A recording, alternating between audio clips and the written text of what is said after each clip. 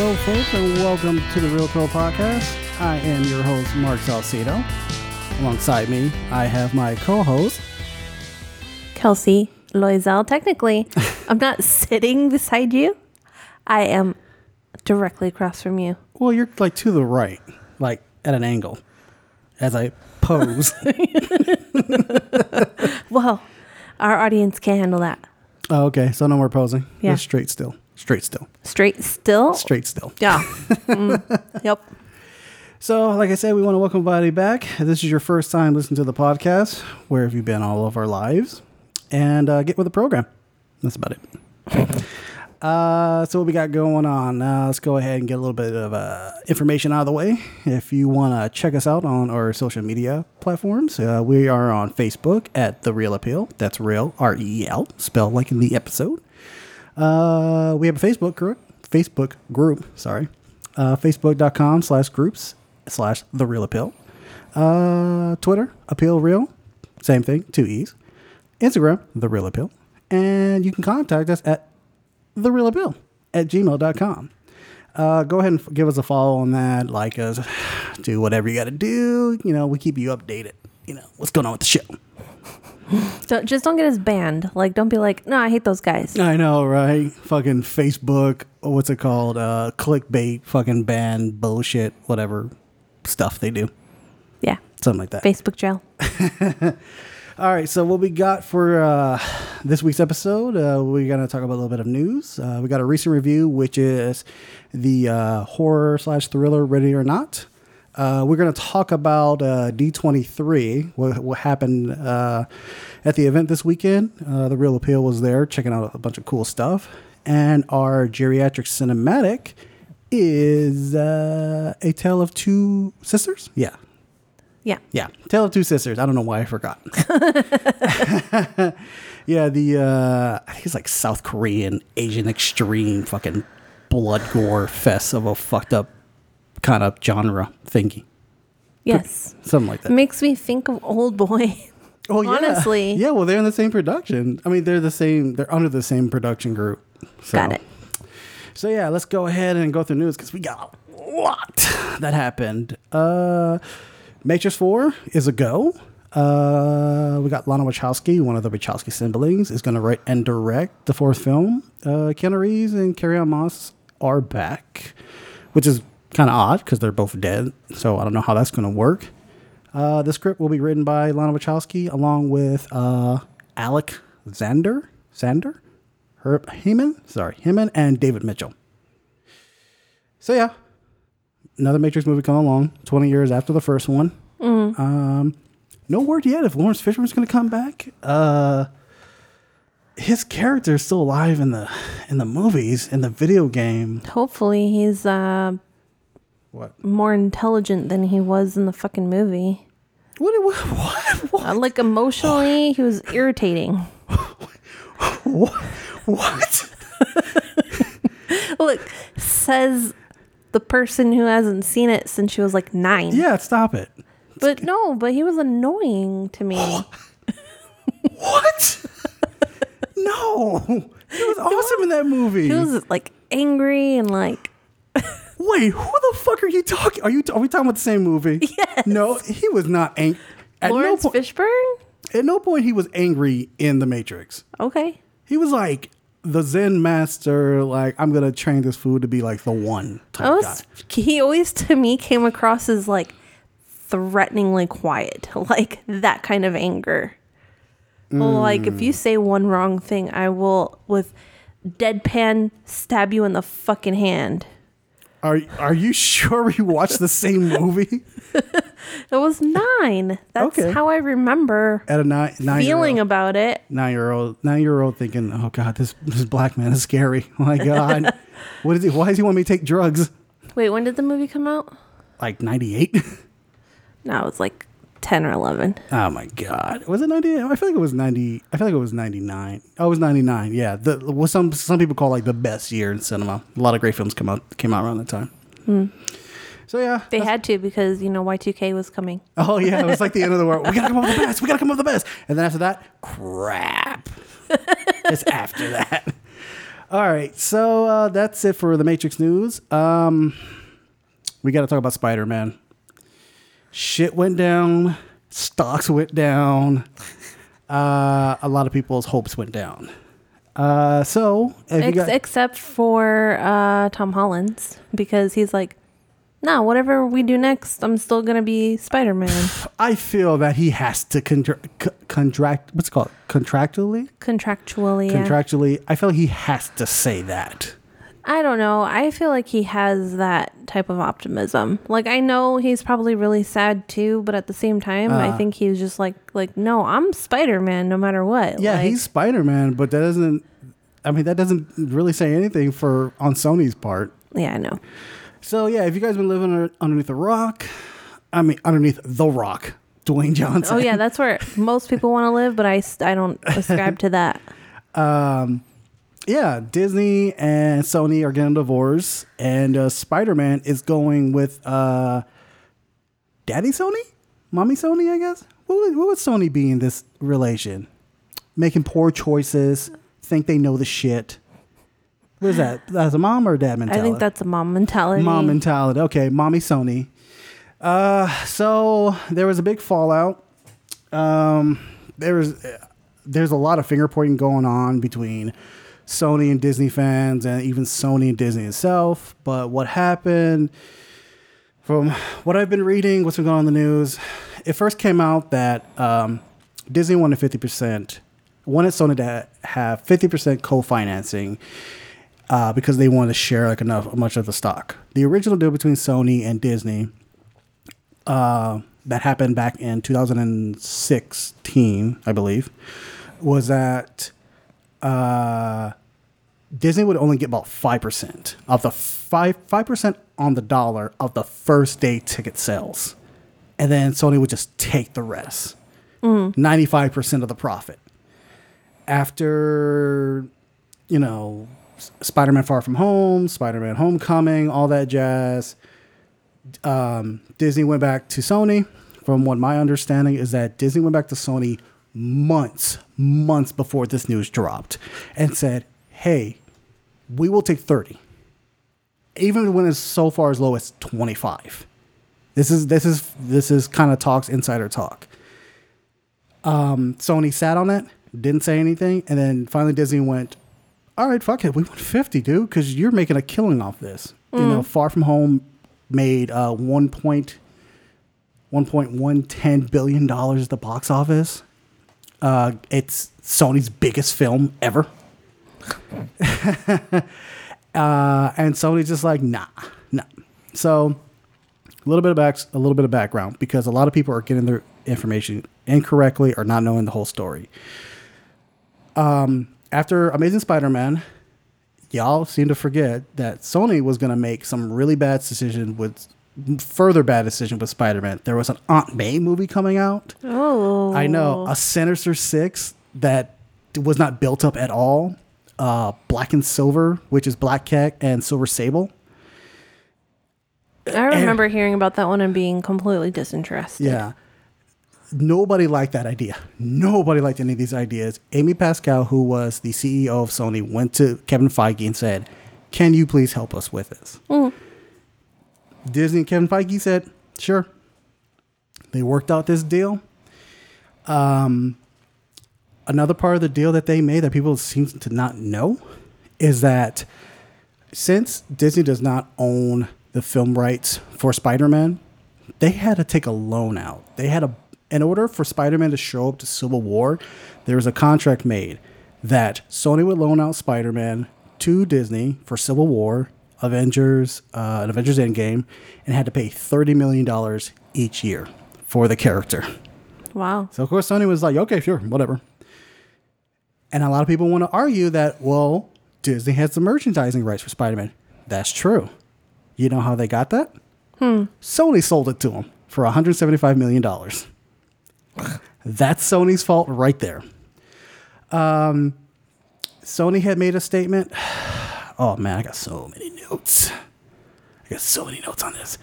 The statement for Sony was, Sony laying out the blame at Disney feet.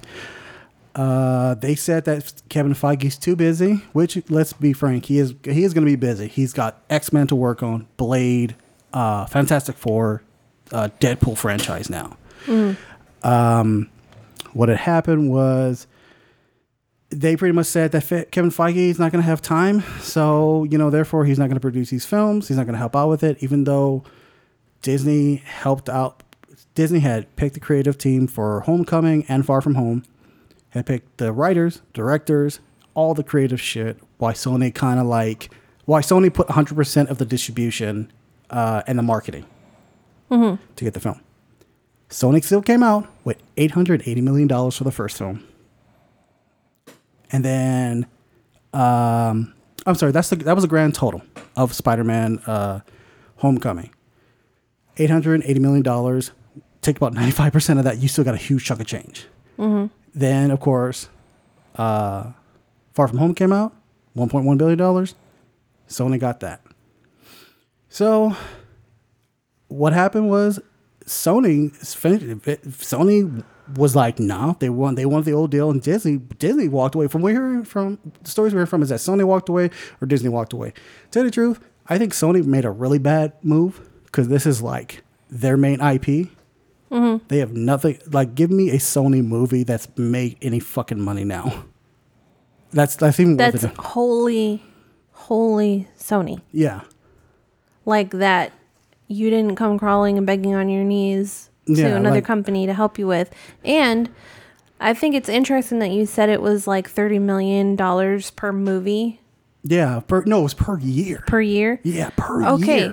So that's per year. So you let Disney take only 5%. Plus they still paid you $30 million a year. Yeah, not per movie. You have to keep in mind that there's been 4 years. Okay. So Sony's already made $120 million loaning out the character for Disney. Plus 95% of the profit. Wow. So Disney basically didn't make any fucking thing. Yeah, Disney made only a little bit. I mean, granted, it is Disney. They own Star Wars. They own Pixar. I'm not going to default that. Well, plus I think if you think about it, even though Peter Parker isn't the biggest story that Disney could tell within the Marvel universe. Yeah. He still contributed to the Avengers and to, the whole the hype over it and everything. Yeah, because I'm a Spider-Man fan. I was hyped as shit to see Spider-Man show up. That's fucking awesome. But Disney have backup plans. Yeah. Okay, for example, there's Civil War. A lot of people see, well, of course, not people who read the comics. They don't seem to realize that X-Men and the Fantastic Four had a crucial part in the Civil War in the comics. You didn't see Fantastic Four, X-Men in Civil War. Still a great fucking film. I'm sure they would have figured out a way around Spider-Man. Yeah. They would have got another way out of there. And it's kind of fucked up because Spider-Man has been so what's the word I'm looking for? Interwoven within the MCU. MCU is so interwoven with the Spider-Man universe. So I don't know how the fuck they're going to do Spider-Man 3 now. Well, here's what I hope happens, and I'm sure will happen eventually. Sony's going to go bankrupt. Or they're going to come close enough where they're like, all right, we don't care anymore. Yeah, they're going to become Fox. I think that they're on that road. Yeah, like I said, that's their biggest IP, and then what's proven over time is that they make bad decisions. Tim Rothman, who is the Sony president now, used to be under Fox. He did not understand this whole fad of comic book films. He didn't see any market in it. He was the one who had the director of X-Men Origins Wolverine, which is a bad movie on its own. He was the one, Tom Rothman told the director to close Deadpool's mouth, to shut his mouth permanently, even though Deadpool is known as the Merc with the mouth. And then Tim Miller, who is the director of the first Spider-Man film, the Deadpool film, said during an interview, crap, I can't even fucking find this quote. They said, here's what the budget needs to be if we're going to do this as an R-rated film. And the number had to start with a 4, and then it was up to the point where the senior execs at Fox were looking at it. Fox chairman Tom Rothman just said, no, we don't get it. Tom told me, love your passion, but I just don't care for the script. Don't get it.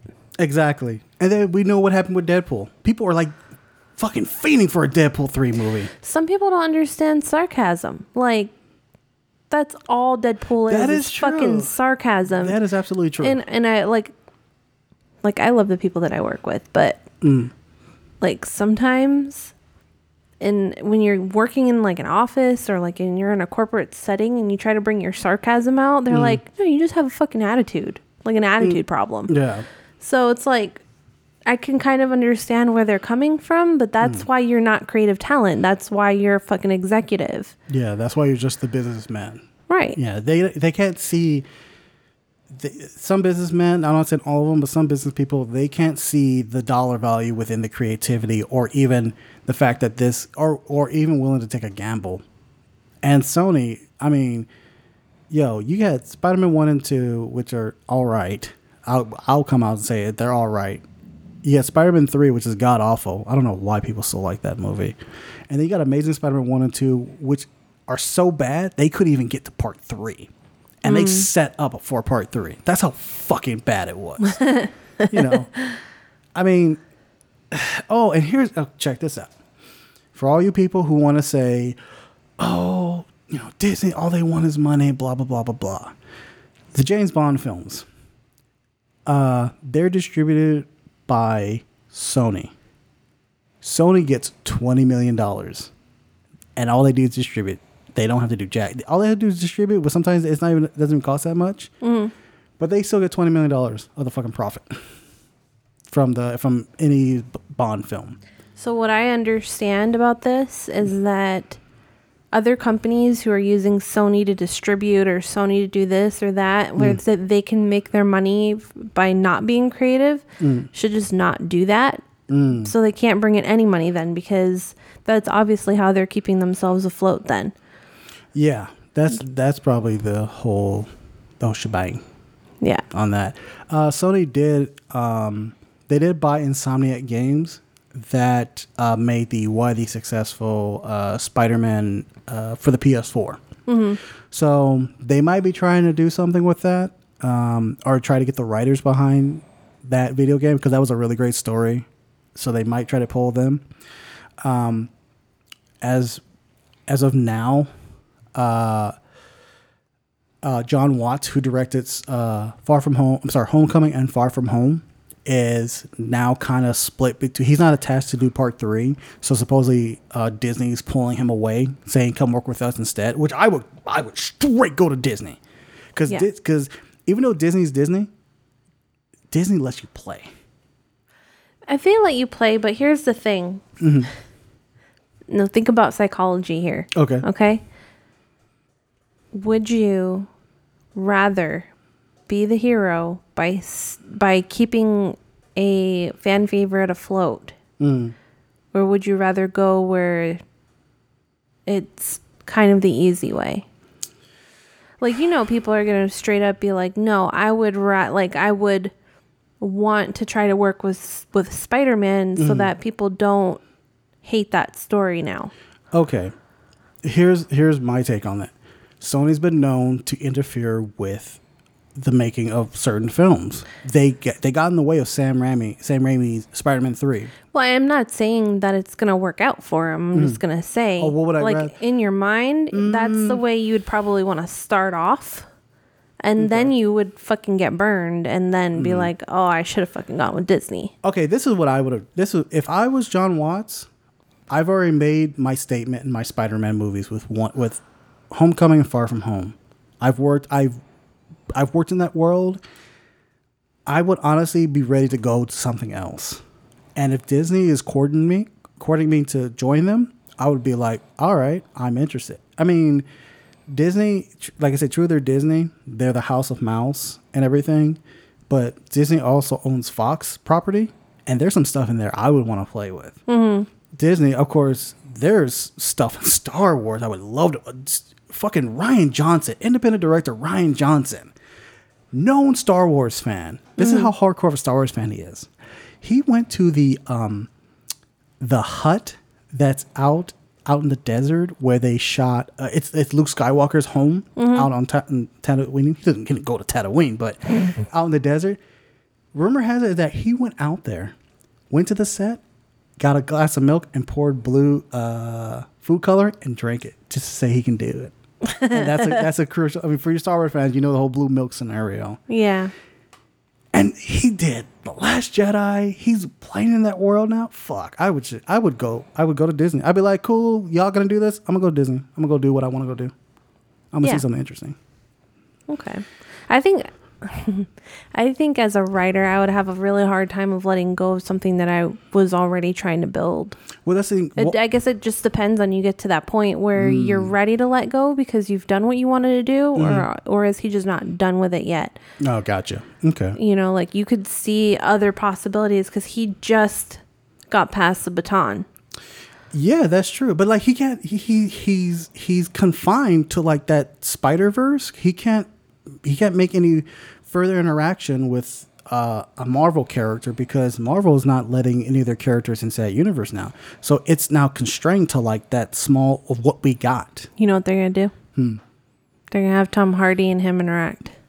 Not going to lie. I'm hearing rumors that it might go that route. They might do Venom again for a third fucking Spider-Man movie. And fuck that Venom movie. You and I both saw it. We're just like, this movie's trash. It wasn't even just the writing. It was the directing was awful. Jesus Christ, that movie's bad. Kevin Feige and Tom Holland, who were at D23, spoke about the divorce. Kevin Feige said, I'm feeling about Spider-Man gratitude and joy. We got to make 5 films with the MCU. Within the MCU with Spider-Man, 2 standalone films and 3 with the Avengers. It was a dream that I never thought would happen. Seriously, dude, I thought this never happened either. It was never meant to last forever. We knew there was a finite amount of time that we'd be able to do this, and we told the story we wanted to tell, and I'm always thankful for that. Tom Holland, everybody want to hear what Tom Holland had to say. He said, basically, we've made 5 great movies, kind of the same thing. It's been 5 amazing years, and I've had the time of my life. Who knows what the future holds? But all I know is that I'm going to continue playing Spider-Man and having the time of my life. It's going to be so fun however we choose to do it. The future Spider-Man will be different, but it will be equally as awesome and amazing. And we'll find new ways to make it even cooler. All right, man. We'll see how that movie turns out. I do not have high hopes for that film. No. Oh, man. Fuck, man. Oh, my fucking Spider-Man. God damn it. Anyway, all right. So, yeah, that's going to be it for our news segment. And we are going to jump into the review of... What the fuck are we reviewing? No, I'm sorry, folks. I feel like I have to say this correctly. Otherwise, I'm going to really fuck it up. There we go. We're going to see... I don't know why I had to look up the fucking information. We are going to review Ready or Not. I can't believe that in half an hour, I will be a part of the Ladomus Gaming Dynasty Empire. Dominion. We prefer Dominion. I honestly can't wait to be a part of your family. There's just one more thing. And then you are officially part of the family. So, at midnight, you have to play a game. Why? It's just something we do when someone new joins the family. A game. What game? Hide and seek? Are we really gonna play that? Well, the rules are simple. You can hide anywhere. We then try to find you. So there's no way for me to win, right? I mean, stay hidden till dawn. No, thank you. Good luck. All right. It was 3 words. I know. No. Ready or not. I know. Like the song. Here's my thing. I kept thinking I have to say the genre, what year, all that kind of shit. And my brain just went, dude, why are you? It came out like a week ago. Shut up. All right. So ready or not. Here I come. Yeah. Based off of the Fuji song. You can't hide. Stop it. Stop. Gonna find you. All right. So ready or not. 2019, directed by Kelsey. You're gonna have to help me with this name. Matt Pellegrini Bettinelli Open. And Tyler Gillette. Hair. Oh, you can say that word. Heir to the Gillette Razor Company. No, it's not spelled the same. I know, just making that up. Jeez. Writers Guy Busick and Ryan Murphy. It's starring Samara Weaving, Adam Brody, Margot Bryant, Henry Zerny. Thank you. And Annie McDowell. Classic actress. Synopsis: Bride's wedding night takes a sinister turn when her eccentric new in-laws force her to take part in a terrifying game. Mm-hmm. You're listening to the Real Appeal podcast. Kelsey, what did you think about this movie? I love this movie. Go on. Okay. If I'm going to say in one sentence how I feel about this movie, is that though it's a modern movie and there's a very definite modern feel about it, it definitely kind of gives me the nostalgia of like older horror movies. Okay. All right. Yeah, I got you. Okay. Boom. That's it. That seemed longer than one sentence. No. Oh. That was one sentence. Gotcha. Boom was not part of it. Oh. Okay. Normally when someone says, if I can say one sentence, they say the one sentence and that's it. The boom wasn't part of my thing. It was, to tell you, there it is. That's your one sentence. There it is. No, whoop. There it is. Fuck. Anyway, yeah, I would have to agree with that assessment. I had a blast watching this movie. I'm very picky when it comes to like my horror, slasher, thriller films because they all kind of seem the same. Mm-hmm. This one was a lot of fun. And it was actually surprisingly really fucking funny. Yeah. I actually thought, okay, so the lead actress, I don't know that I've seen her in anything. She seems like a model that like you wouldn't see her in a funny light at all. Yeah. But she definitely fills my daily need for sarcasm. Oh yeah, there was a lot of that like just like coming out of her. Like in the film, and it's not giving it away. Obviously, she's a bride, she's getting married. I want to fucking marry her.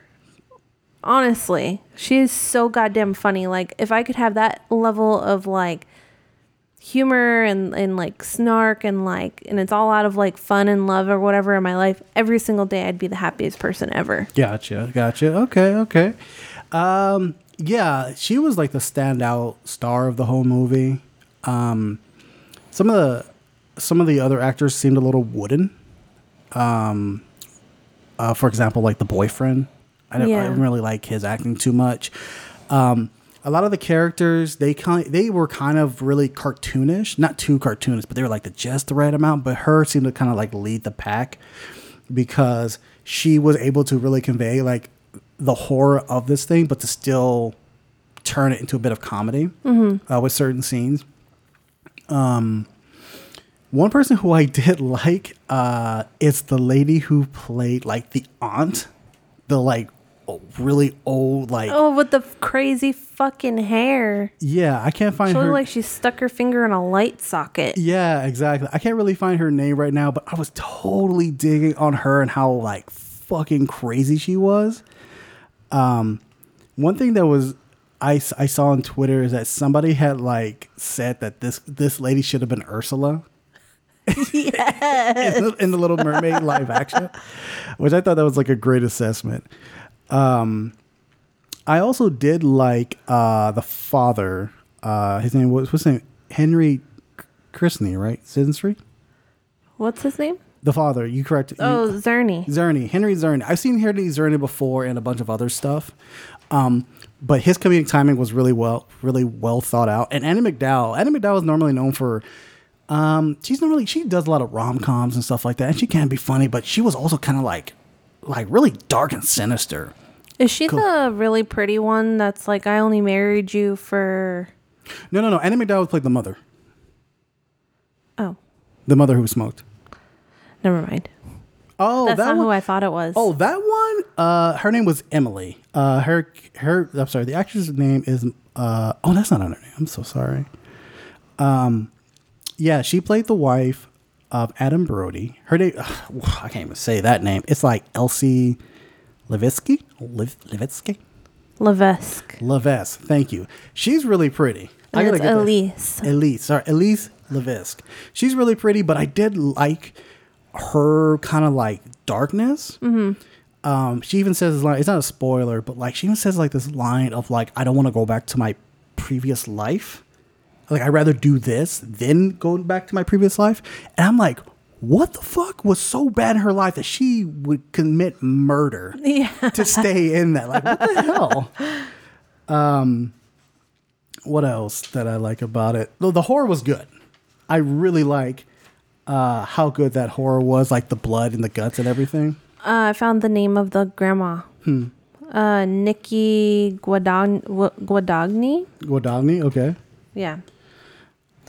She played, I guess she was known for Cube in 97, Lars and the Real Girl in 07, okay, Crash. She was in Crash in 96. Now I'm remembering that. Yeah. Here's one thing I really got applause. The movie is a tight 90 minutes. And it goes perfect. There's really no slowing. There's no like a couple of parts that are a little bit slower, but there's kind of a point. Mm-hmm. I think that was because that allowed like a little bit of a breathing room. Yeah. But sorry, go on. Well, because you can't be a whole film of just anxiety the whole 90 minutes, but yeah, anxiety ridden, all that shit.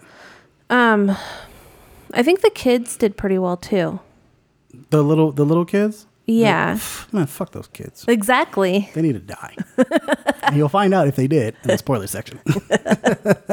Okay, so without giving the ending away, my feeling about it is that it's almost, I swear, like something Jordan Peele would write. It felt like Jordan Peele to me. Yeah, I can picture in a way. I can picture that. I feel like he would have written it a little, for as tight as the 90 minutes were, and as good as it was, I feel like he would have written it just a little better to maybe tie up some of whatever plot holes that we might have found in it. Okay, yeah, definitely. I can definitely understand that. Another thing that I really dug was the lighting. They didn't. This always bothers me. This always bothers me in film, where it's a dark room. It's supposed to be dark, but you can clearly see what is going on in that room, because they have to get the shot, and it's a theater of the mind where you have to pretend it's as dark as the character sees it's dark. This one really had a lot of low lighting that added more to the suspense. Especially certain scenes when the movie took place outside, you would see super duper bright lights, like almost like a searchlight, someone holding a type of searchlight lamp or something like that, and you couldn't see who was holding it, which added more to the suspense. Right, which is like in real life. Like, yeah, in other films, if someone was holding a light, you could totally see who it was, but in this one, it's like, no, in real life, you can't see who's behind a light because the light's too fucking bright. Yeah, so it was really great how they were able to use that and to convey like the horror of like this girl trying to survive what was going on around her. One of my favorite things about how they portrayed the story and how it moved forward was her dress. Oh yeah, we'll go. Yeah, we definitely got to talk about that because I have the same thought on it, and I actually found out a little bit of information in regards to that. Oh, you did? Yeah, okay, cool. But yeah, we'll definitely go into that because we got to talk about that. What else? Anything else you want to add before we actually jump into the spoiler section? No, I just want to go to You gonna jump right into it? Okay, so ladies and gentlemen, if you don't want to be spoiled for the film Ready or Not, we got a little spoiler bumper for you, and we'll see you when you come back after the spoilers.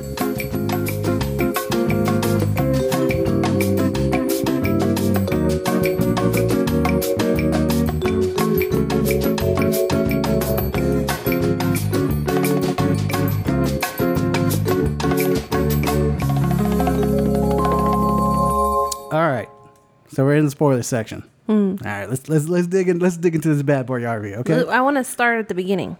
Okay. Okay.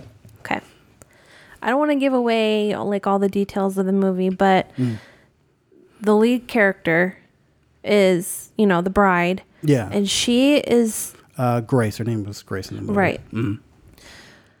You can tell that she I don't know, it's not a conventional relationship. Like she talks about what she calls a bonathon. That's what their whole relationship was. Yeah, and the relationship was only like 18 months. Something like that. Yeah. Yeah. And then she's marrying into this huge family, and she feels the pressure, and and then you find out that she's the one who wanted to get married. Really? You didn't hear that part? I didn't know. I thought it was the boyfriend, the one who was really adamant about getting married. No, but we'll talk about when we realize that later. Okay. But it's I must have missed that. Yeah, it's definitely you get a sense of the family. Like I think the wedding is a really good jumping off point of you meet everybody. This is the reason why everyone's here. This is who everyone is, and that's it. Yeah, and I like how, like from the start, you got an understanding that Grace and her fiance Alex, played by Mark O'Brien, you can tell they've had a fun relationship. That they get each other, like They're best friends. They're best. Yeah, they're best friends. They're getting each other with jokes and everything. And I actually like how they introduced the brother, played by Adam Brody. I like how you can tell there's a connection between the two. Like they always have each other's back. And they go into like that a little bit later on in the movie. They actually kind of got that in the beginning too, because just before the wedding, there's like a scene from their childhood, and one's always looking out for the other. Like, yeah, I think Alex is the one who's always looking out for Daniel. Yeah. That seems to be the case. Yeah, because, I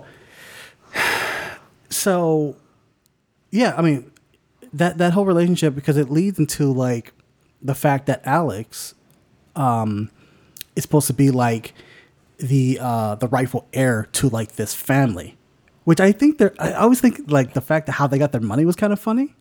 Because it's for making games. Yeah, it's making board games, Okay, but here's the other thing too. In the beginning, she mentions when, they're going to get married, how she doesn't quite like his brother. Okay. Because he's like always staring at her, always hitting on her or whatever. He's always drunk. Oh, see that part. I know the drunk part, yeah, but the whole I thought she was playing with him about like you're always staring at me. I thought she joked around. I thought they were joking around. I don't know about that. Okay. But I honestly, if I think about it now, he's always drunk and he's always staring at her or hitting on her or whatever. Because I think he knows what's going to happen to her. Yes. And I think he's trying to save her. Yeah. Even before. Like, I think he was just trying to ruin the relationship unsuccessfully because he knows, like, if you fucking fall in love with her, you're going to get your heart broken. Yeah, absolutely. Well, you're going to get your heart stabbed in the chest.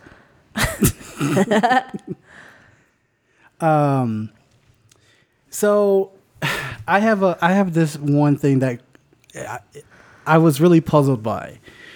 So the family they play this game. They play it's the father gets into this really in-depth story of how they got their money, which I really dug that story. Mm-hmm. You know, the father met this mysterious man. This mysterious man gave him this box, and he was like, if you can unlock it, and whatever pops out of that box, that's like yours, you know? Mm-hmm. And they have to like put this blank card in this box so they put this blank card in this box, and the box like reveals the game they're gonna play, and then they play that game right for that night. Okay, so this is like they have to play hide and seek. Oh, and first of all, I also like how when they're passing the box around, you see everybody's reaction to the father's story. Oh, yeah. Like, who believes in that story? Who thinks it's bullshit? Like, come on, are we doing this again? Yeah. And I think it's funny how like she pops out this card, it says hide and seek. What if it said like duck, duck, goose? Like, would the night still end the same? Like, would they have to still try to murder her, but in a duck, duck, goose way? Because it was like that kind of bothered me, but it made me think like, okay, like because they were hoping this card would not come out. They're like, we hope it's not hide and seek. But like, were they like, we hope there's not hide and seek so we don't have to kill her, or we hope it's something else so we don't have to kill her? Which I was perplexed by. The only thing that got me about that was it was an original game. It was not an original game. It was a game that I don't even think anyone knows who fucking made it. Well, hide and seek? Yeah. It's like a children's game. Like, it's not like a game that they made, the grandfather made or anything. It was just a game. Yeah, okay. They could have played tag.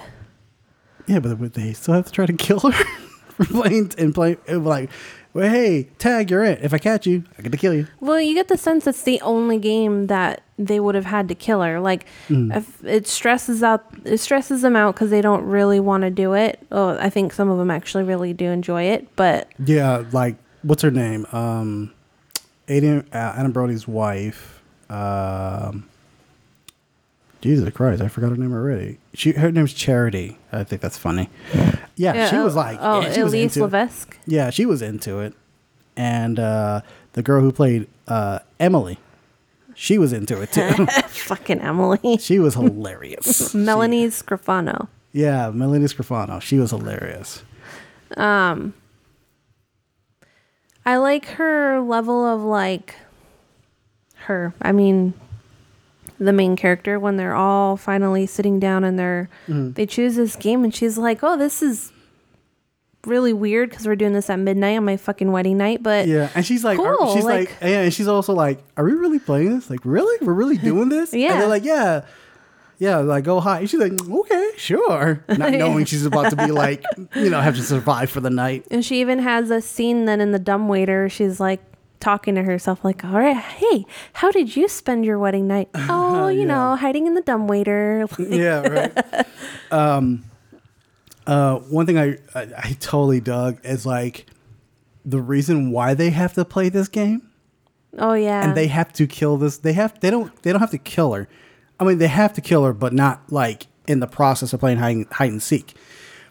They have to bring her in to sacrifice her to some devilish being or some shit like that, supposedly. It's like the devil's game of like, are you worthy or something like that? No, bullfighting. Oh, okay. Because they have to wear her down, and then oh yeah, they have to like and he maybe feeds off off her fear and all that kind of stuff. Yeah. Okay, yeah, but I like how how they were going back and forth like. Even like the dad was like, we have to play this game. If we don't, we have to play this game. We have to kill. If we don't, we're all gonna fucking die. No, in that particular scene, because I think they were also debating about the security cameras.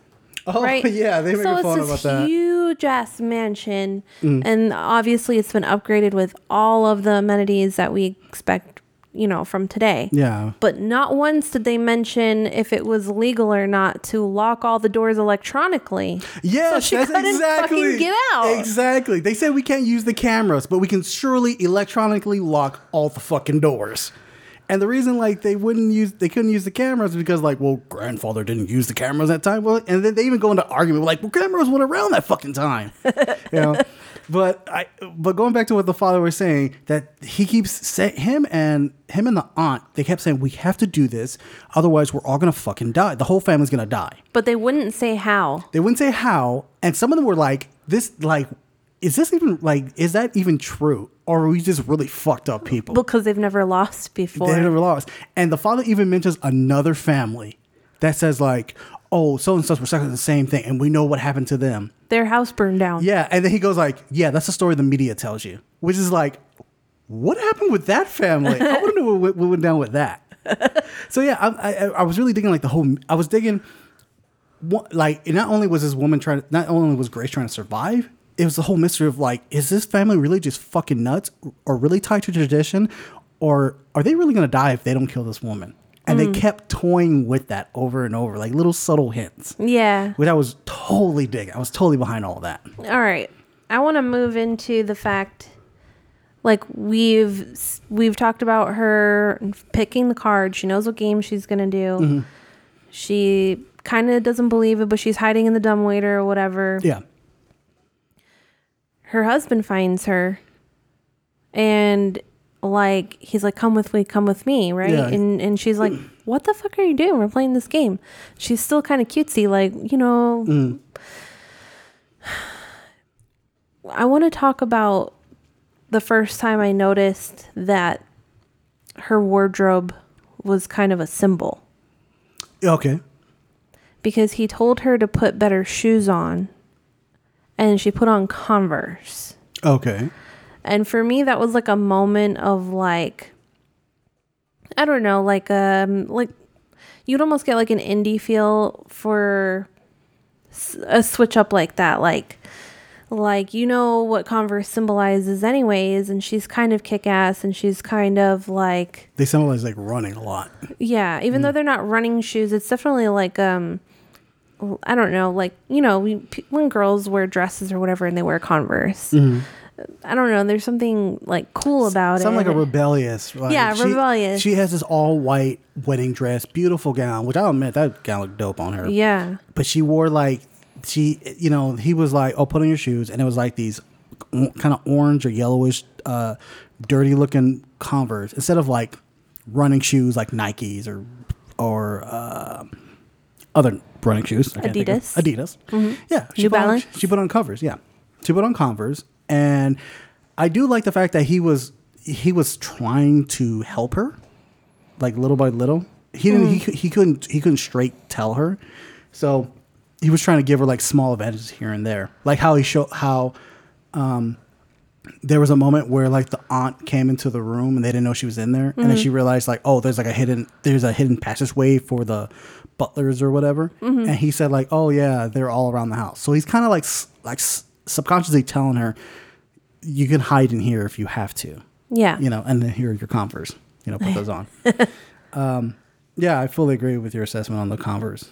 I didn't think about it until like you mentioned it, but yeah. Yeah. So then her dress kind of gets in the way, like almost immediately.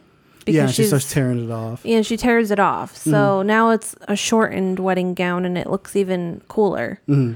And then every step along the way, as she's fighting for her life, that dress is also kind of like hanging on and getting beaten up, like to the point where at the end it's basically black. Yeah, it's covered in blood and all that kind of shit. And she's like shedding. She's like shedding what their idea of her, of what a bride or a victim would be, the sweet innocent victim. Right. And she came out like, I'm not sweet, And she even admits she's like, I'm not innocent, because she comes off as a girl who's the party, who's done some things and whatever. Mm. So, but that's what got her to survive. Right. Yeah.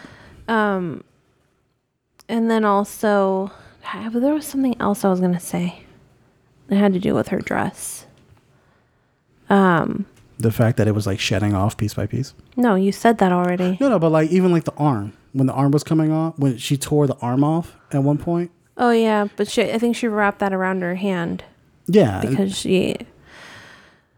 Oh, that's what I was going to say. You were saying that she was like shedding their idea of what a bride should be. Mm-hmm. And I was thinking that she was shedding the idea of what a wife should be. Oh, okay. Gotcha. So okay. as the dress gets dirtier, I think her view on love was getting more and more like jaded. Like, Oh yeah, absolutely. like, yeah. okay, like I'm never gonna fucking do this again. Yeah, up until the point where like she's like literally covered in blood. Yeah. Yeah. So going to the dress, costume designer Avery Pellis had 17 different versions of the wedding dress, and it was supposed to correspond her attitude. Makes complete sense. So you want to talk about that? You want to talk about that ending? That crazy ass reveal? Yeah. Okay. We're in the spoilers. If you're still here in the spoilers and you haven't seen the movie, I mean, you know, your fault. So the family has got Grace. After Grace has beaten the mother to death in front of the son who was trying to save her, which I later stopped believing he was going to be the hero. As the movie went further on, I was like, he's going to turn bad. Something about it, he's going to turn bad. Mm-hmm. The son goes, after seeing his mother dies, even though he said he would rather see his mother dead than Grace dead, whatever, you know, plot hole. They're going to sacrifice her for this devilish being. Which, if you think about it, if you remember the face that was on the... What was the name of the family? They were called the Los... The Ladamas? The Ladamas. If you look at the symbol of like their logo, it kind of looked devilish. Yeah. They end up... Because they have to kill her before dawn. They end up not going through with it because she bought herself like a couple of minutes or something like that. Mm-hmm. And for a moment, nothing's happened to the family at all. And everyone's like... Yeah, and then you get to the point where, you know, everyone's like, there's nothing wrong. Like, nothing's going to happen. Okay, it was fucking lying. You know, oh, we're kind of sorry, kind of. Yeah, but there's... okay, I'm sorry, go on. And, you know, and then what happens? Well, like, here's the thing. They're like, oh, shit, like, you know, we survived. It's all bullshit. But they're like, but what should we do with her? We actually try to kill her. Yeah. And they're like, we're going to fucking kill her anyway. Blah! And then the aunt just explodes. Just boom. And then it's like kind of a funny sound. It's like, pop. Yeah. So like that huge explosion. And everyone's like, oh, shit. And then the family just starts boom, boom, boom. Just like exploding and shit. Which I was just like, whoa, holy shit. It's funny. Oh, and by the way, the mansion's on fire because they knocked over candlesticks. Yeah, exactly. So the mansion's on fire. They have not stopped the fire because they have to sacrifice. They don't have time to stop. They have time to put it on fire. Yep. They just start exploding. I like the fact that like the daughter who was the fuck up of the family, how she like grabbed her kids, her little fucking evil kids, and was like, come on, we gotta go, we gotta get out of here. And they just no, it's funny because they go into the other room so you don't see it. And you hear two little pops and then a big one. Yeah, just like, we're like, yes, fuck those kids. And then so then after that it's just the husband. Yeah, it's the husband and Grace. And for a minute I thought he was actually going to survive, like something, I don't know, because he said something like, I'm a better person, I'm a different... He said something like on the line of like, I'm not this family, even though he like was going to fucking kill her anyway. Mm-hmm. And she ended up saying like, honey, I want a divorce. And then boom, just blows the fuck up. Why? My question to you is, why was he the last one, other than it was good for the story? I don't know. I don't know. Dramatic effect? Oh, well, you said good for the story, but I think that was the only reason why. Because the father was after the aunt blew up, the father was the next one. The family wanted her, if she was going to get married to him, the family was going to use their marriage basically to murder her as a sacrifice. Yeah.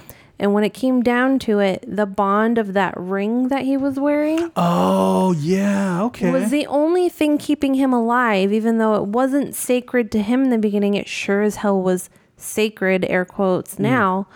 And when she took her ring off and threw it at him, okay, that's when he fucking exploded. Gotcha. Okay. All right. I can totally see that. I can see that. So, yeah. And then, like, she looks... Oh, you know what? take it a step further. All right, I'm listening. I'm all ears. I actually think it's because when you get married in a traditional sense, they bless the rings. Oh, but wait, if that's the case, then well, let me see. Anna McDowell died. Okay. All right. So then the sisters. Okay. So the husband's the son. Adam Brody's character. Him and his wife. Don't you think that? Well, they were kind of evil too, right? So they would naturally blow up because they were. So my thing, are you saying because the other married characters didn't have the same effect? Yeah, but they didn't play the game. No,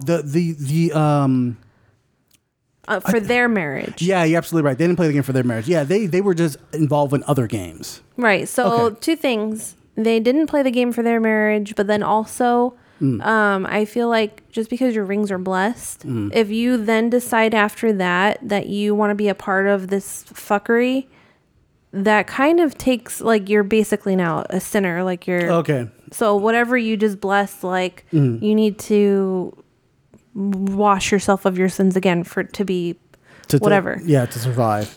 Okay. And then they actually show a quick flash. You know, it's like a blinking, you'll miss it.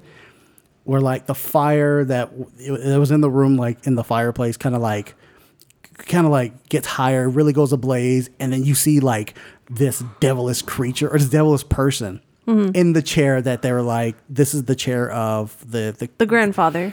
No, it wasn't. I don't think it was supposed to be grandfather. I think it was supposed to be the devil. Yeah, it was supposed to be the devil or the person who the grandfather made the deal with, or the great grandfather made the deal with. And he, like, you can see he like smiles and like nods at her like, thank you. You know, like pretty much like, I could have taken your soul, but instead I took this whole family soul. Thank you. I don't think he was thanking her. Maybe like a respect? I think it was respect. Like, you won. You won. Good job. Yeah, game recognizes game.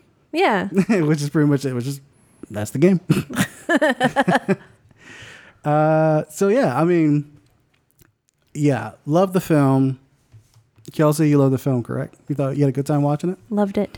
Even with whatever plot holes we found in it, it didn't come across as something that was so serious that you wanted to follow every plot detail. You just wanted to have a good time anyway. Yeah. So it's not a reason why not to watch the movie. Yeah. Let's go a little bit into what some of the plot holes was, or a little bit of dislike. Apparently these people can move really fast or cross great lengths of distance when it needs to be. There's a scene where Grace gets her hands, is behind the wheel of a car, takes off, and is like, I'm gonna get away. She calls OnStar, and they're like, this car's report. I don't know how the fuck they report that car is stolen so fucking fast. And then they shut the car off. But like, she had to like beat the shit out of the butler or whatever he is to get the car. And like, she drives, let's say she has to drive for at least 5 minutes, right? Yeah. And at least a good distance away, because she was driving fast. Yeah, she's on like probably top speed, heading the fuck out for at least 5 minutes. But when the car stopped, that dude like, he was right there. Just boop, like popped up, like right there, teleported over there. Found some secret tunnel that the only the butlers know. It was Minecraft. Yeah, yeah, it was a Minecraft. Yeah, so that was I was just like, wow, okay, all right, let's fuck logic there. And another point that was so stupid is when the car, like, after the butler catches her, has her in the back of the car, there's this car accident that happens, the car flips, and it just so happens to flip with like Adam Brody's character just happened to be out there taking a smoke. Oh yeah.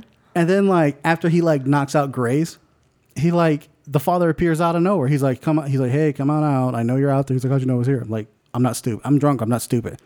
How the fuck did the father get out there so goddamn fast? Their characters were literally watching the accident happening as it was going. And then he was out there in 15 seconds. One plot hole for me was when her husband was chained to the bed and he somehow used the chain to rub the wood free.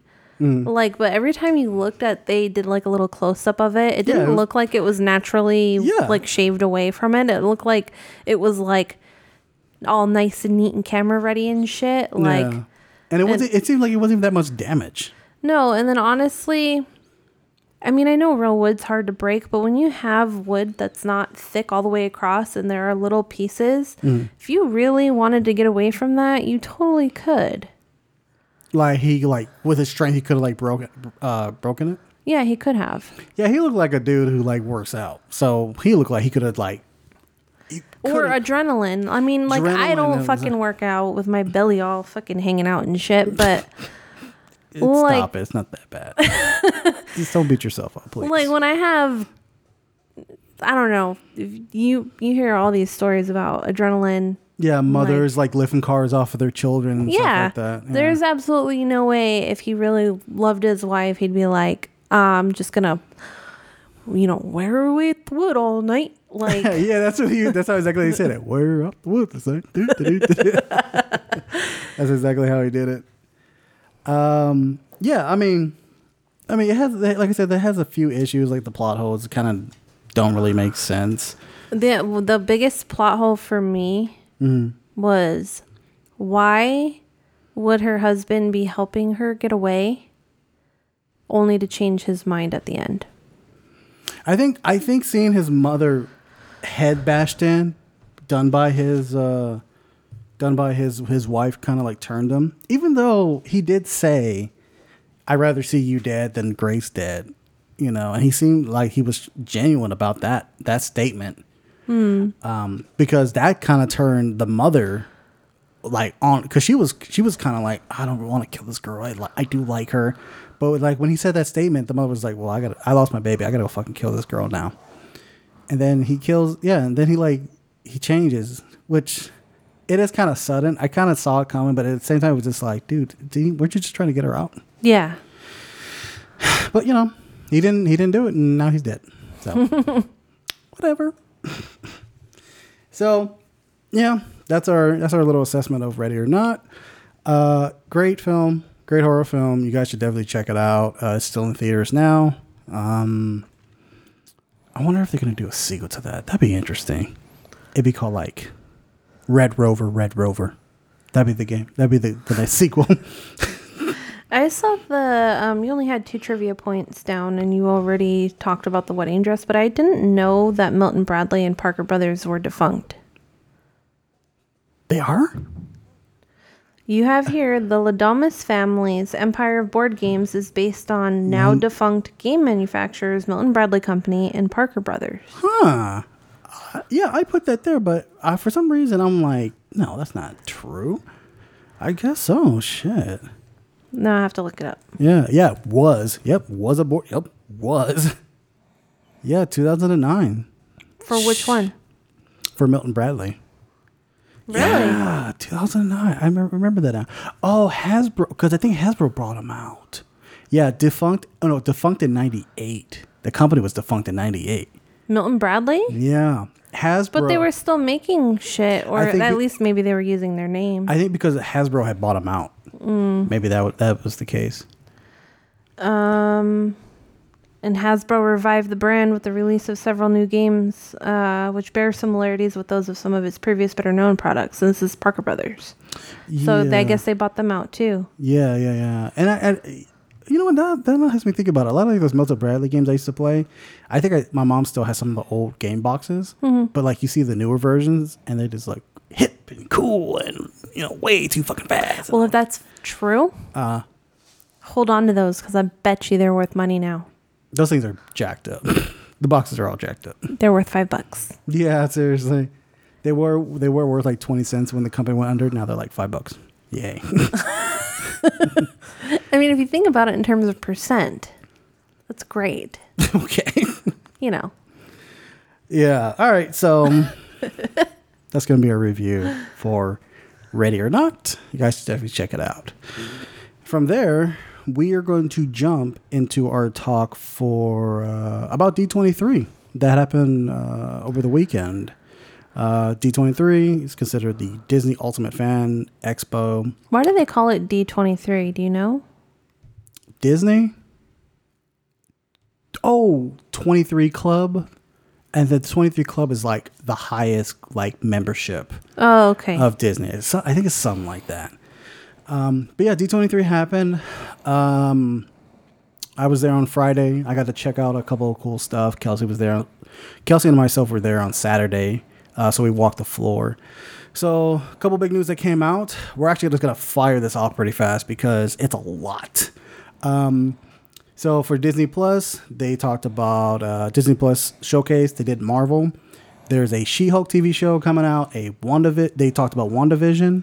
WandaVision's going to have a kind of like a old sitcom kind of vibe, like the Dick Van Dyke Show. And it's kind of weird and trippy, which I'm all for it because this little like sizzle reel they had of the show, the tone looked really interesting. People who were expected to show up is what's her name? Tiona Paris. She's going to play an adult version of Monica Rambeau, the daughter from Captain Marvel. Kat Dennings is coming back from Thor: The Dark World. Randall Park is going to be coming back from Ant-Man and the Wasp. My guess is they're going to play their characters, but the way how the like a poster came out, it looks like it might be some like alternate reality kind of thing. So that's WandaVision. That's out in spring 2021. They announced a Moon Knight TV show. I know almost nothing about Moon Knight other than that he's like Batman, but just more psycho. That sounds like a weird title too. Moon Knight. It's named after some spirit, some Egyptian spirit or some shit like that. Yeah, Makes me want to say like Night Monkey. Night Monkey. We'll miss you, Night Monkey. Miss Marvel TV show.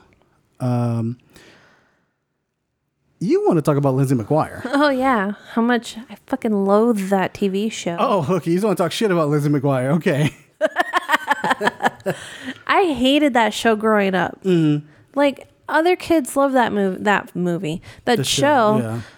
I think they could relate to it. But I've never been able to relate with my peers. From what I understand, when Hilary Duff came on stage, and the showrunner, it's gonna be Lizzie McGuire, but just grown up and her still dealing with the issues she's had on the show, but now in an adult way, or the issues are gonna be in adult issues, but she's still gonna have that cartoon mentality thing that pops. I never watched the fucking show. I only know seen clips of it. I feel like this is going to be one of those throwaway shows, like any of these sitcoms they try to do where it's all like female based or whatever, but it's always fucking cheesy or like something to make fun of, as opposed to like, what if she was actually dealing with like a drug issue or like, I don't think they're gonna go that hard. No, I'm not saying they have to, but I'm saying like, are they going to actually deal with any issues? Or are they going to be like, oh, it's so hard to be a mom? Probably. I mean, there was that show that there was a spinoff. Well, I guess I don't know if it's called a spinoff. It was Girl Meets World. That was based off of Boy Meets World. But that lasted for 3 seasons and they canceled it. Did it? Because I heard they were coming out with it and I didn't know they actually did. And then I never heard anything else about it. That's it. What else? Falcon the Winter Soldier. Sharon Carter's going to be the actress who plays Sharon Carter. She's going to be coming back. They're going to introduce... Oh, her name is Emily Van Camp. There you go. Wyatt Russell. Emily Van Camp. I know who she is. Ah, there you go. Wyatt... Yeah, she was on some show you used to watch, right? Called Revenge or something? Mm-hmm. There you go. Ah, I know that. Wyatt Russell, the son of Kurt Russell, is going to play John Walker, who is the U.S. agent. Falcon is not going to be the new Captain America. He's actually going to be considered the Falcon, which is weird because he got that shield. But from what I heard, the storyline is Captain America gave him the shield of the Avengers Endgame. He's supposed to be considered the new Captain America, but his government's like, you're not my Captain America, which is great because that's how it is in the comic. Yeah. That is fucking great. I love that idea. I do too. I think a lot of people are going to be disappointed because they'll be like, oh, it's racist or whatever, prejudice. But it's real as fuck. Yeah, I mean, they do that in the comics, and Sam Wilson, who still is considered Captain America, it was great. His run is great. What else happened?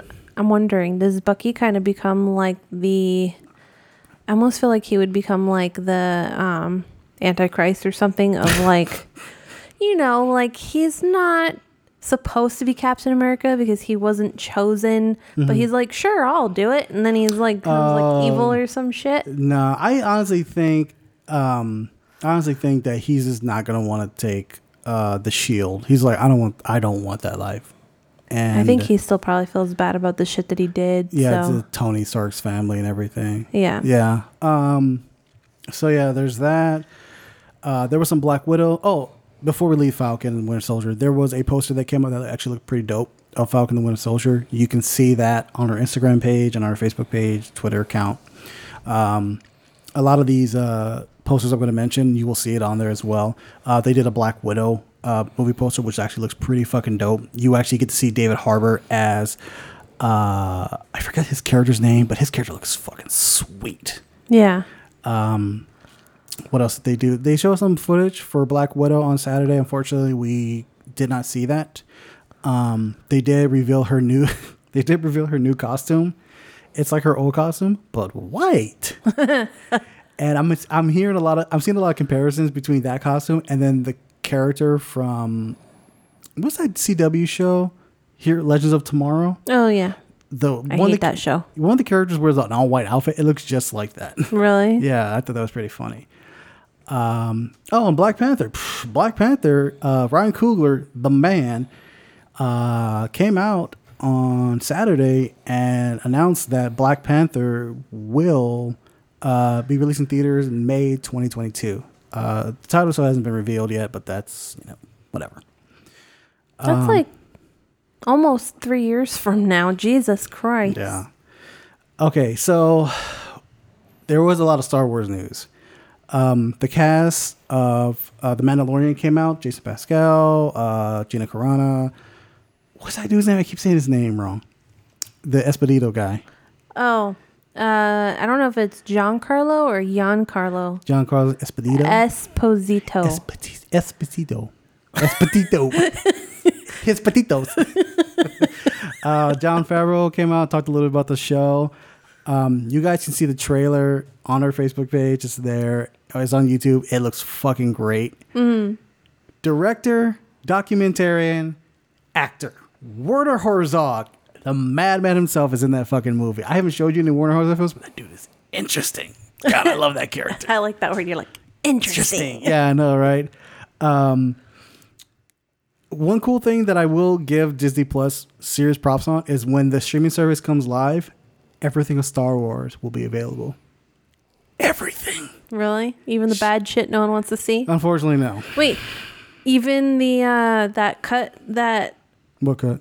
that person did that made the prequels make sense and shit? Topher Grace? Yeah. Oh, I wish that would. love to see that cut. Fuck, I love to see that cut, man. Yeah, that's going to be available. And Hugh McGregor, it was so great to be there that day. Hugh McGregor came out and was just like, jokingly, I mean, they were playing, but him and Kathleen Kennedy, the show was about to end. Kathy Kennedy came out and she was just like, oh, hey, I have one more thing to announce or bring up. Hugh McGregor, great actor, shows up. As soon as Hugh McGregor showed up, because there's been rumored that he was going to return as Obi-Wan Kenobi, people were already just like, holy shit, is this the moment he admits like he's going to fucking be Obi-Wan Kenobi again? And he says, hey, Kathleen, ask me if I'm going to come back as Obi-Wan Kenobi. And she goes, Ewan, are you going to come back as Obi-Wan Kenobi? Look, he had the biggest fucking grin on his face and goes, yes. Fucking everybody was on their feet like, oh my God. I jizzed in my pants like 30 times. Like, yeah, Obi-Wan's back. Blah, blah, blah. And you didn't die? And I didn't die. Yeah, that's so they're going to start shooting, I believe, next year. Oh, I forgot. The Rogue One prequel is in the works. They're actually gearing up for, it's actually in pre-production. Diego Luna and Alan Tudyk did come out and give a little bit of an update on that. They're gonna have their show put together. I think Diego Luna slipped because he said something about like he said something talking about 10 hours of a show, and I think he let that slip given the number of episodes. It might be an hour. It might be hour-long episodes, 10 episodes each. That's just my guess, but I think he let it slip when he said 10 hours. So that happened. We're gonna hold off on the Star Wars talk, the Rise of Skywalker, because we need to talk about that. We need time to talk about that. Yeah, we anytime just to don't talk right about now. Yeah. Park expansions. Kelsey, you want to take this one up about the park expansions? Epcot is getting overhauled. I've been to Epcot and it was kind of cool. Like, I've been to Disney and most people like to just walk around and see stuff, but Epcot makes you kind of feel like you're in other countries sometimes. So I think it would be interesting to see what they do there. They have a new Guardians of the Galaxy coaster coming. And that's gonna be at Epcot, right?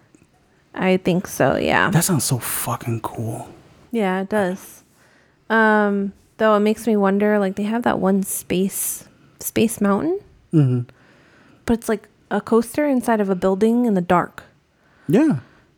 But I wonder if they would just like repurpose that one. I don't think they'll ever repurpose that. The Space Mountain, I've been really on, popular. It's really popular. I've been on that thing several times, sober and on acid. And man, that shit was awesome. You can fly one of Marvel's Quinjets.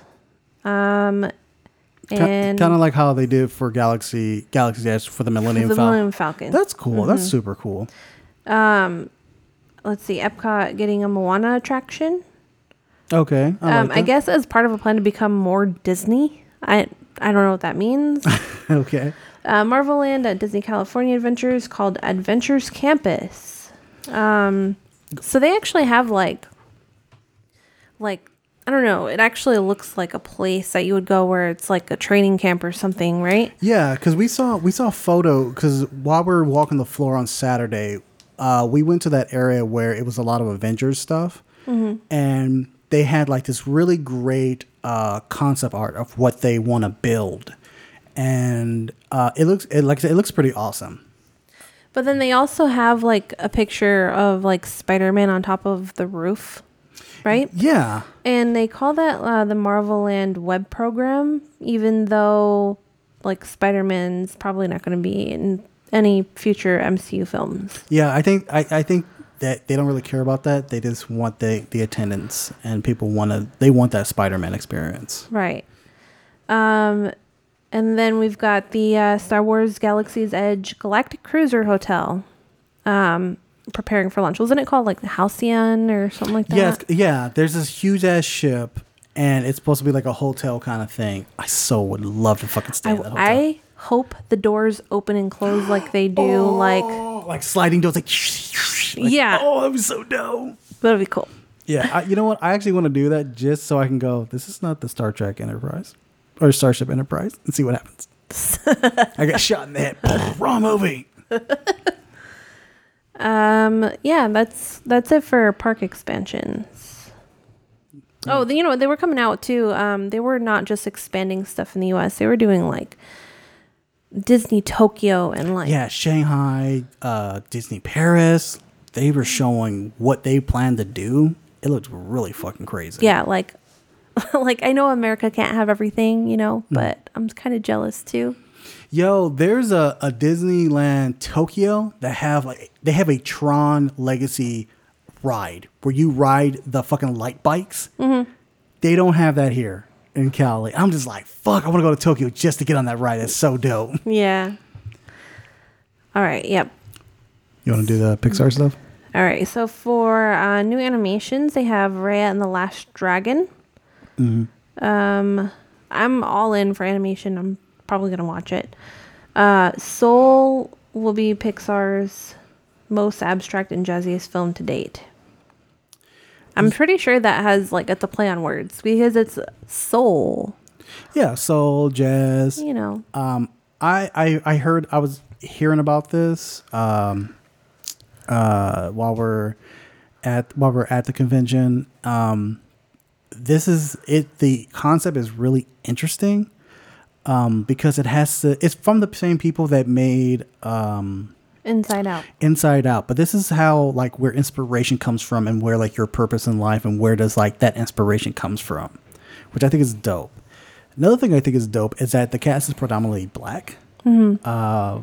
We got like Jamie Foxx. We got Questlove fucking drummer of the Roots is in that shit. I think that's pretty dope. A few other cast members. One thing that really caught my eye and caught Kelsey's eye, Oscar-winning composers Trent Reznor and Atticus Ross are going to work on the soundtrack. First of all, you have Trent Reznor and Atticus Ross. You already got me to buy the fucking soundtrack. Yeah. So that's really interesting. You know what? I have a soft spot for Inside Out. Yeah, that's a great movie.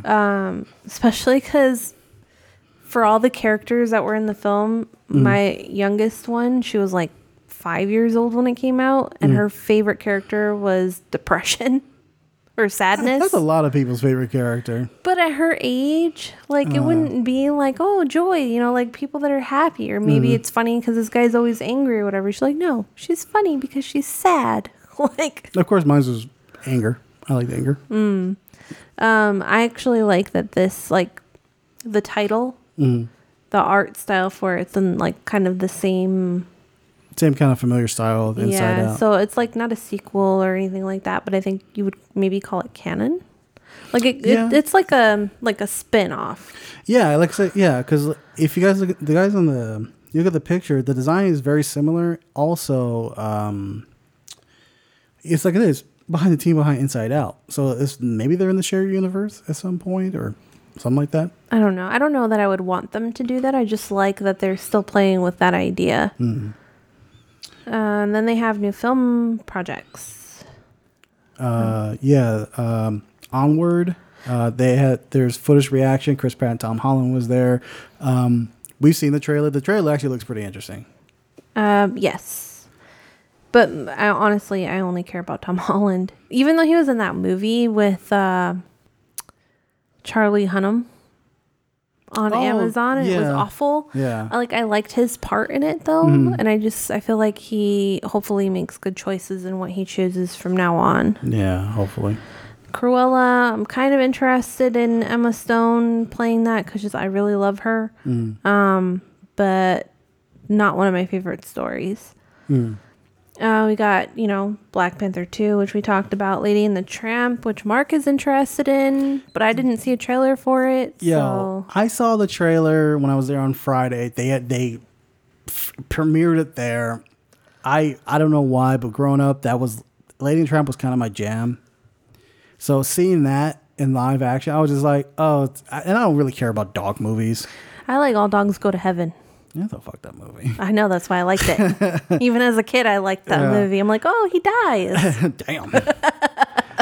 But yeah, like when we were doing, when I was watching Lady and the Tramp, or the trailer, it was like, oh, okay, it's a dog movie. But by the time the credits are rolling, I started tearing up a little bit. I was like, oh my God, love is true. Love is real. What else? We forgot to mention the cast of the Eternals was there. Angelina Jolie, Kumail Nanjiani, a bunch of other cast members, and they announced that Kit Harington is confirmed as the Black Knight. Kit Harington. Sorry, Kit Harington has been confirmed. So this leads into the footage. Star Wars The Rise of Skywalker. We were not in that room when it premiered. From what we heard, it was fucking awesome. By the time you're listening to this, the footage has dropped on YouTube. Oh my God. He always tears up at everything. No. Star Wars is a special place in my heart. Yes. For people who don't know me, I am a huge Star Wars fan. I have a Rebel Alliance tattooed on me. My daughter's middle name is one of the main characters. You can guess which one. If I had a son, Chewbacca. Yeah, Chewbacca. Yeah, my daughter Chewbacca. If I had another child who was a boy, you goddamn will know that I would name him Luke. But that ain't happening. So, Rise of the Skywalker. I have cried at the trailer for The Force Awakens. I have cried at the trailer of The Last Jedi. I cried at this one, but this one is hitting me harder because the way how they're selling it. Because you see all the old footage You go through all the characters. Yeah. Till they lead up to a point of, okay, well, they're resting the fate of their world on the new cast of characters. Yeah, on Rey. Yeah, Rey, Finn, Poe, and even. Well, no, but they pretty much show her, and so they're resting it all on her. Yeah, and we'll get to that big. We'll talk about that big reveal at the end.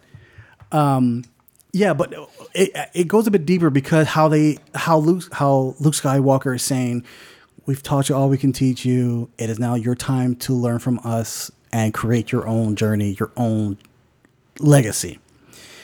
And it's like he's like, generations have come, and this is like the end of ours. And even says it even says in the trailer like the end of a generation, which to me it's like the fucking end of like all of Star Wars that I know. The fucking apocalypse. Yeah, I mean, we got the end of Game of Thrones. We had the end of the Infinity Saga. Now we got the end of Star Wars. And I feel like they did that shit on purpose. Yeah, seriously. Like let's the end of Spider-Man, the MCU, same damn fucking thing. But like I said, I teared up for this one, and every time I think about it, like I really think about it, I start to tear up again because my whole life, it hasn't been about Star Wars, but fuck, like the Binary Sunset and the New Hope. When John Williams orchestra picks up when Luke's at the Binary Sunset and sees like, I'm never going to get off fucking Tatooine.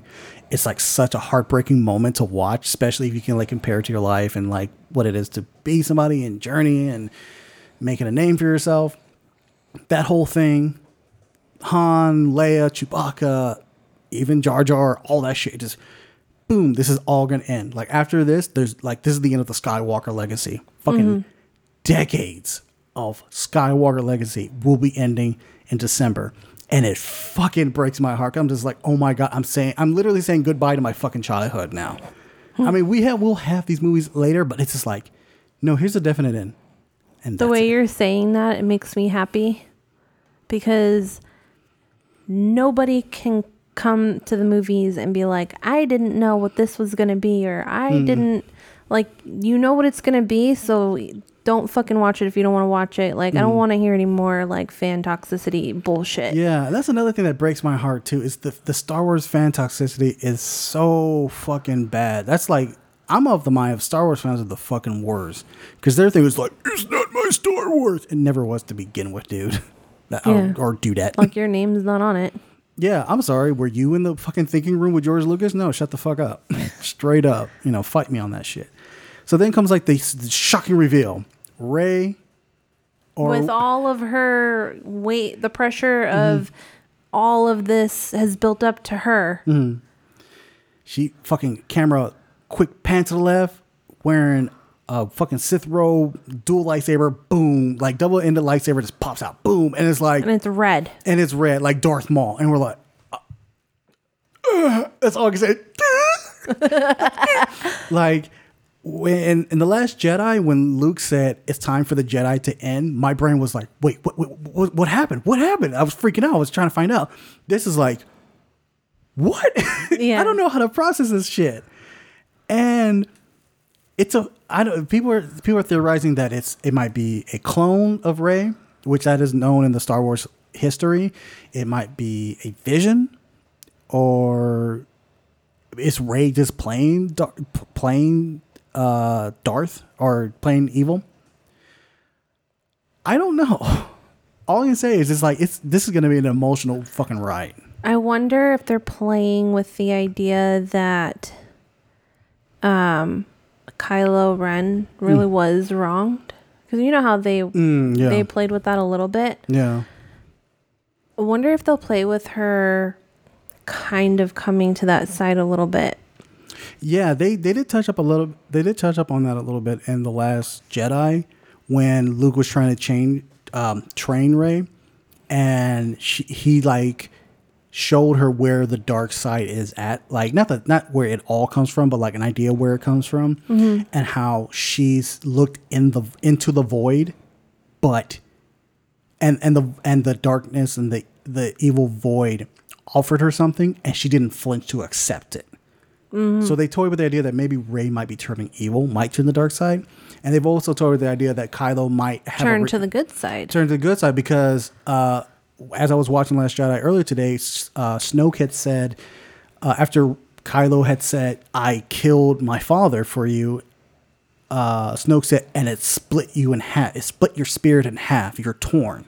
Which is kind of like, it might be the idea of like, well, Rey might be regretting what he's done. I mean, he even did not even pull the trigger when he had the opportunity to kill his mother.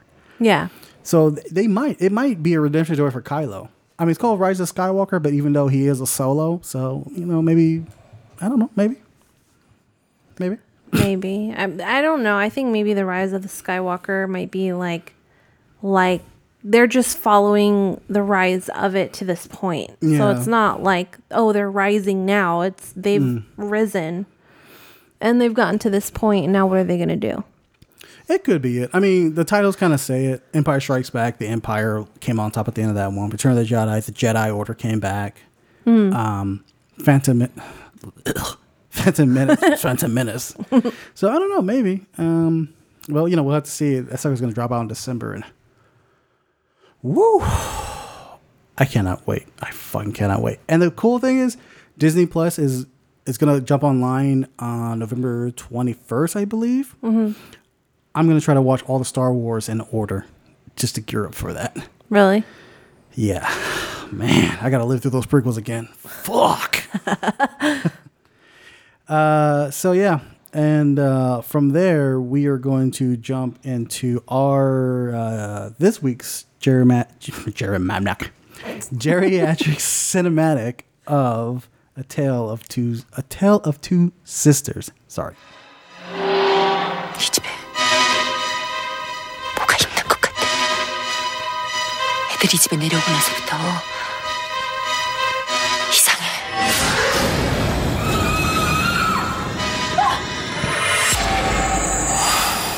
누가 방에 들어갔어. That was a trailer for Tale of Two Sisters. I know, it was A Tale of Two Sisters. Sorry. A Tale of Two Sisters. Yeah. Tale of Two Sisters. Sorry. The 2003 film directed by Jin-Woo Kim, who was behind I Saw the Devil. Great fucking film. Writer Ji-Woo Kim. I'm going to let you take hold of the story because I cannot pronounce this shit. No. It was a bunch of really great Asian people who deserve better than my white ass trying to pronounce their fucking names. Gotcha. I really think you should look up who was in it so that you can butcher them in your own head. Yeah. So yeah, A Tale of Two Sisters. Families haunted by tragedies of deaths within the family. Give you guys a heads up. We're gonna spoil the shit out of this movie because we can't talk about it without spoiling it. Right. Kelsey actually had Kelsey had actually picked this one for this week's episode. I actually wanted to go on to do A Princess Bride. That's what called, right? Because I actually wanted to tear that movie apart. But I'm really glad Kelsey did pick this because I saw this when I was in my early 20s. Granted, I fell asleep while watching it, so technically I saw it with my eyes closed. You dreamt about it. I dreamt about it. But man, it was a great film. Holy shit, it was such a good film. It was great. One thing though is that I don't mind slow-paced movies. This one for me sometimes though was a little bit too slow. Yeah, that's what a lot of these types of films back then, they were a slow kind of build up. And there was always like this kind of weird, crazy like reveal that happened near the end. A Tale of Two Sisters came out with this company called how do you say it? Tartan Asian Extreme. They did films like Battle Royale, Old Boy, which is my favorite film, Trial Election, 1208 East of Berquist, I think it's called.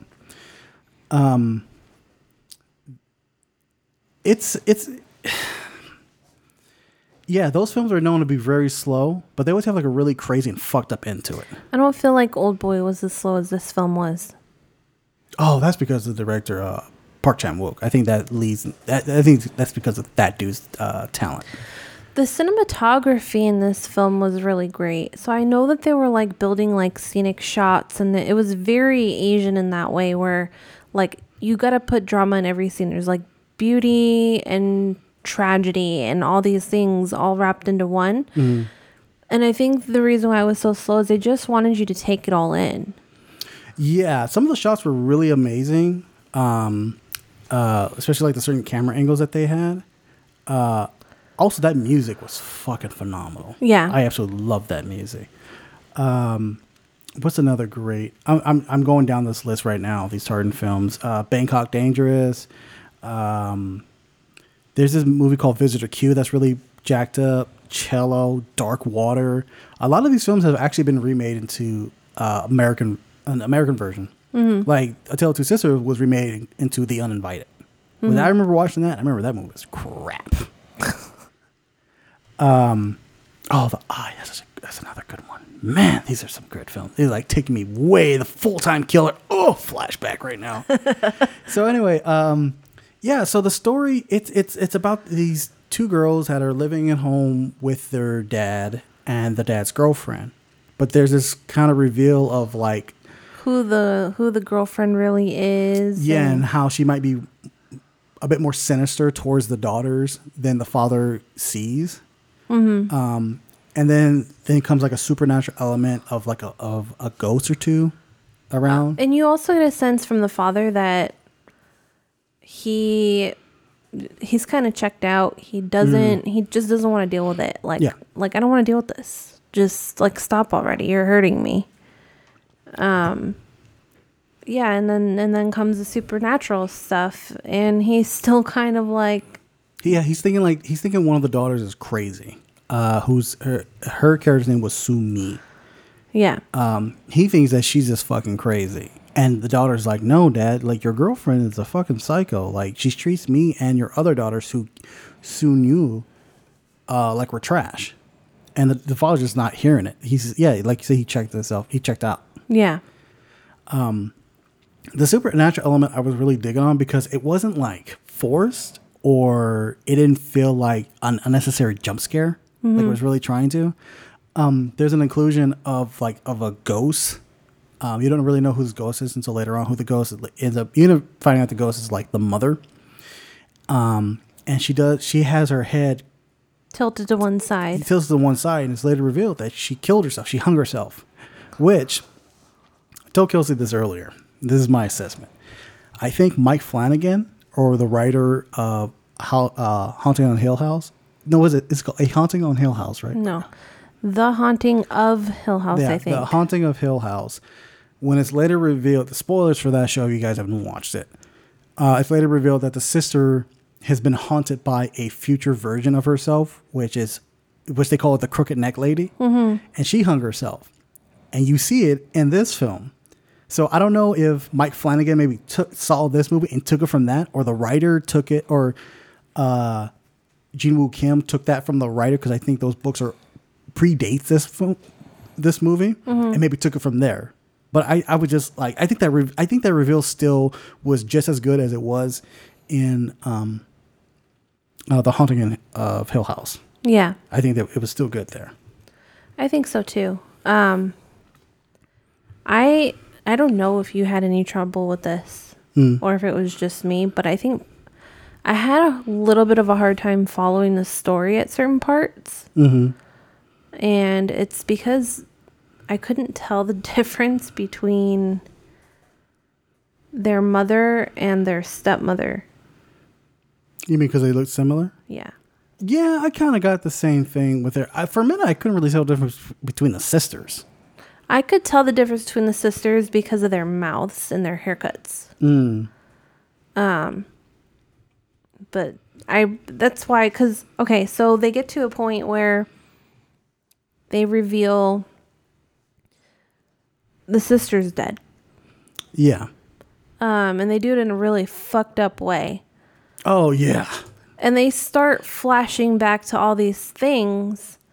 And then you're like, okay, so Sumi was actually like acting these things out. Yeah, and then like the dad's girlfriend that she's been in this constant like battle with wasn't even there to begin with. Mm-hmm. Which I thought that was great. Yeah. That was a great fucking reveal. But then I'm like, well, why wasn't she there? And then she visited her in the hospital. Maybe you're away on a business trip? I don't know. And then after that, you see the mother in the closet that she hung herself. And Sumi like doesn't realize it. She kind of gets an idea that something bad happened. Yeah, this is like part of the flashback. Yeah. Of like revealing of all this stuff. Yeah. And then you see someone who I assume is the girlfriend, but she had different hair now. So I'm like, I don't know who the fuck that is at all. Okay. You know what I'm saying? Like, Yeah, I get you. Yeah. I could only really tell some of them apart by their hairstyle. And then when they change their hairstyle, I'm like, I don't know. That's a brand new character. Yeah, and like I thought that the after like they had this the sisters had when both sisters were alive, they had an issue with the stepmother because they find out that she is her and their father are gonna run off and be married and stuff like that. The mother doesn't take too kindly to this. She's terminally ill. She's like, fuck it, she kills herself. But she kills herself in her daughter's closet, which is kind of weird. Yeah. And then like the daughter finds her. It's like, oh my God, the fucking it's like in a cabinet. It's like in a weird cabinet, and the cabinet like falls on him. And like the daughter's crushed to death. And then this is why I was just like, fuck that girl. Where like the stepmother like sees this thing falling over, and obviously somebody's trapped underneath. And she could hear her too, by the way. Scratching and clawing her way out. And the stepmother's like, nah. And like walks away. She struggled with it like a little bit, but only because she didn't want to get in trouble. Not like, oh, I feel bad for this child, but like, do I really want to deal with this? Yeah. And then like two people, like another person ends up dying. And like later on, you know, the stepmother gets her comeuppance because the sister who's dead, she's the one who comes out of the closet as like a ghost spirit and like fucking, we assume kills her. Yeah. I like that and how they convey that the sister, the one who's alive and actually is crazy, senses that her sister finally gets her revenge. It's put to rest. And they do this weird kind of cool, like symbolic, her laying down, a tear of joy, and like the scene like lights up. Like it goes like white. Fades to white. There you go. I thought that was really cool. I thought that was a really great way of conveying that message without actually like screaming it out. I think the movie does a good job of telling you its intentions and then making you second guess yourself. But I think it does it way too many times, and I kind of found that annoying. Yeah, I got a little sense of that too. But the one point where I figured it out, not that the sister was dead, but that maybe the stepmother didn't exist.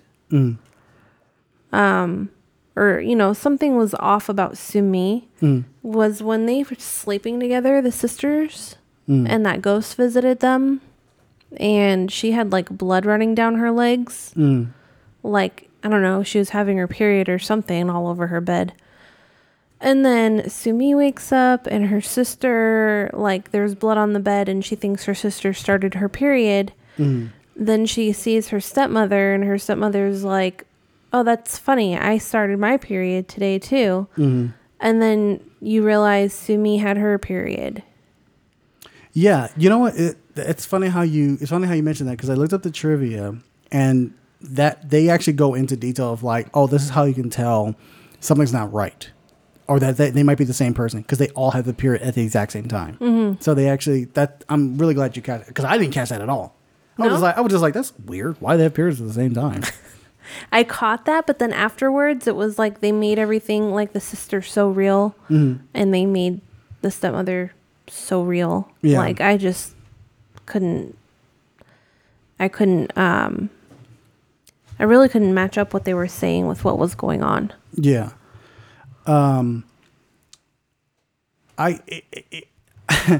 of the camera angles were to go into some of the camera angles that happened in the movie. It was pretty interesting, especially like the reveal of how the stepmother. It's revealed that the stepmother is really the daughter, and the daughter is really the stepmother. Like they're the same person. Yeah. And they do this really cool thing where like they have her looking up, and then like the camera. They have her looking up, and it's supposed to be like the stepmother on the couch, and then it like rotates. And you can see the face kind of start changing, and then it rotates to the person that she's looking at, and it's the actual stepmother, and it rotates back down to the person looking up, and it's the daughter. So it's like this cool like transformation of like, oh my God, this is the reveal. They're really, the stepmother. This is really the stepmother, and that little girl's crazy and all that kind of stuff. I like how she's on the ground, and you see that trail of blood. Yeah. From when the stepmother supposedly like bagged up her sister and beat her to a bloody pulp inside the bag. Yeah. She's like laying on the ground. It's weird because they switched because it was like Sumi beat the stepmother and then Sumi was on the ground. Yeah. And then you see like that trail of blood and then it disappears. Yeah, that part I was like, what? And I honestly thought I thought that's when the supernatural element was coming in. Like I thought, like as soon as I saw that, I'm like, oh, this shit's just a memory, like a memory that's trying to work itself out. Oh, okay, yeah. Oh, okay, yeah. I can totally see that. Yeah, you know how you don't remember things exactly how they happened. Yeah. Okay. Yeah. Maybe that was the intention. That was pretty fucking cool. Yeah. Wow. Shit. But then also the angle of her being on the floor and looking around, like. I don't know. I think there's something more personal about that kind of an angle. Like even as a kid, I would like laying on the ground and like looking around. You just you see things more personal that way. So I really liked how they did that. I have a question about what would have happened if it gone a different way. But when the stepmother has like that big ass heavy statue and she's gonna crush the stepdaughter.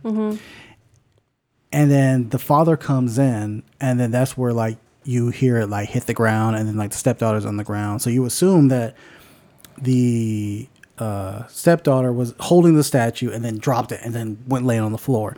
So what if the father never showed up, and if she like crushed air quote the stepdaughter, would she have like died, like mentally died right there? I think she would have physically died. Yeah, but she was underneath the stone. She was holding the stone and then had to drop it. So I don't think she can get down fast enough to be like, oh, crap, I'm crushed. Okay. If you're holding it over your own head, think about Fight Club. That is true. Yeah, that is true. Yeah, because she was, during the movie, she was like hurting herself. It was supposed to be the stepmother doing it, but it was really her hurting herself. See, I get what you're saying. All right. That's all you got to say. Fight Club. Know what you're talking about. The one thing that broke my heart, I think the most was besides the mother hanging herself in the closet, when you start to see the father's point of view of what his daughter's doing.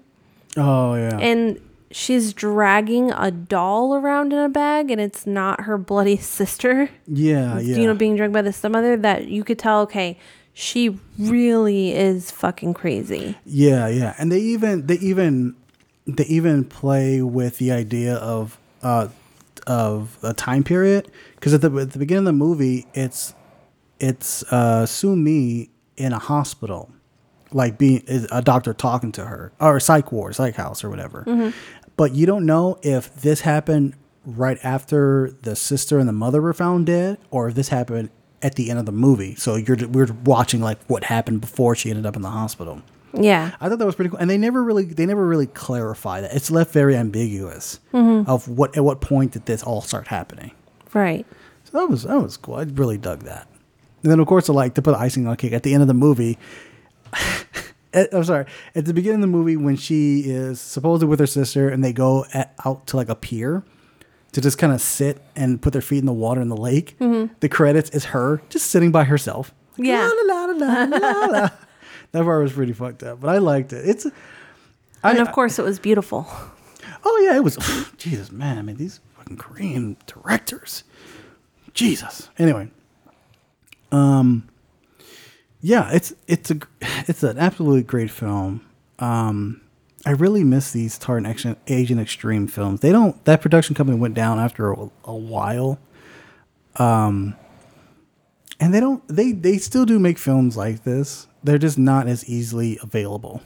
Because like to say, the Tartan Asian extreme, I would see these in Best Buy. I would see them in fucking Virgin Record Store whenever it was around. These were easy accessible. And of course, there was like a wall of these fucking movies. And you're like, what's this? What's this? What's this? This looks crazy. And some of them were super duper crazy. Yeah. Like Visitor Q, which I've heard about, is super fucking crazy. Yes. Totally great. So yeah. Yeah, I think that's going to be about it. Yes. What did you think about this movie? We're gonna wrap that up. I loved it. I loved it. I actually kind of want to rewatch it. And if not, I want to go back into these type of films again because there's a bunch that I missed out on. Okay. What did you think? I liked it a lot. I didn't love it because of all the times where I was like, "Come on, get to the point, get to the point." But I do want to get into this type of movie because I feel like I missed out on way more than you did, obviously. Though you did show me Old Boy. Yeah. Oh, I gotta show you the Revenge trilogy. You know, Old Boy. You know, for people who love Old Boy, that's like the second in Park Chan-wook's Revenge trilogy, which is first one Sympathy for Mr. Vengeance, Old Boy, and then Lady Vengeance, which is another great film. Also, the director Jin Woo Kim, like I said, watched I Saw the Devil, another great film that he's done. So yeah, that's gonna be about it for this week. As far as episode next week, we might take a break because nothing's really coming out worth talking about. So we might take a small break because the week after that, It Chapter 2 comes out. Oh yeah, and I still gotta watch the first one. Still gotta watch the first one, and we might, if we do It Chapter 2, we actually might do one of two choices. We might actually do the miniseries of It, or we might do the cult classic Killer Clowns from Outer Space. Oh yeah. Oh yeah. Don't worry, we're not gonna do that fucking clown natal bullshit. Oh Jesus Christ. I thought for a second you were gonna be like The Shining. No, we might do that with Dr. Sleep. Okay. Yeah. Yeah. No, I'm really excited about Dr. Sleep. Yeah, that looks like a good one too. Another Stephen King novel. Other than that, like I said, you guys can reach us at Facebook, The Real Appeal, Twitter, Appeal Real, Instagram, The Real Appeal. You know, check those out. Hop on those, especially Instagram, because I post a lot of the pictures from D23 on there. You know, the movie posters and kind of just our trip, just hanging out, being all stupid and shit. Mm-hmm. You know, making waves. I gotta post that picture on there. Yeah, and the what else? Oh yeah, our intro song is done by the man himself, Lee Llewellyn. Check out his band's website, electricwest.com. Oh, I don't know if any of you guys are band managers out there. Oh yeah, he's looking. But they're looking for a manager. They're looking for a band manager. If you guys know somebody, hit them up at electricwest.com. And I think that's about it. Why do I feel like I'm forgetting something? No, I think that's about it. Yeah, I think that's it. Yeah, so we are gonna bid you guys adieu. Bid. It sounded like you said bitch. I'm gonna bid you guys adieu. We're gonna bid you guys adieu. So yeah, we're out. We love you, and that's about it. Bye. Toodaloo.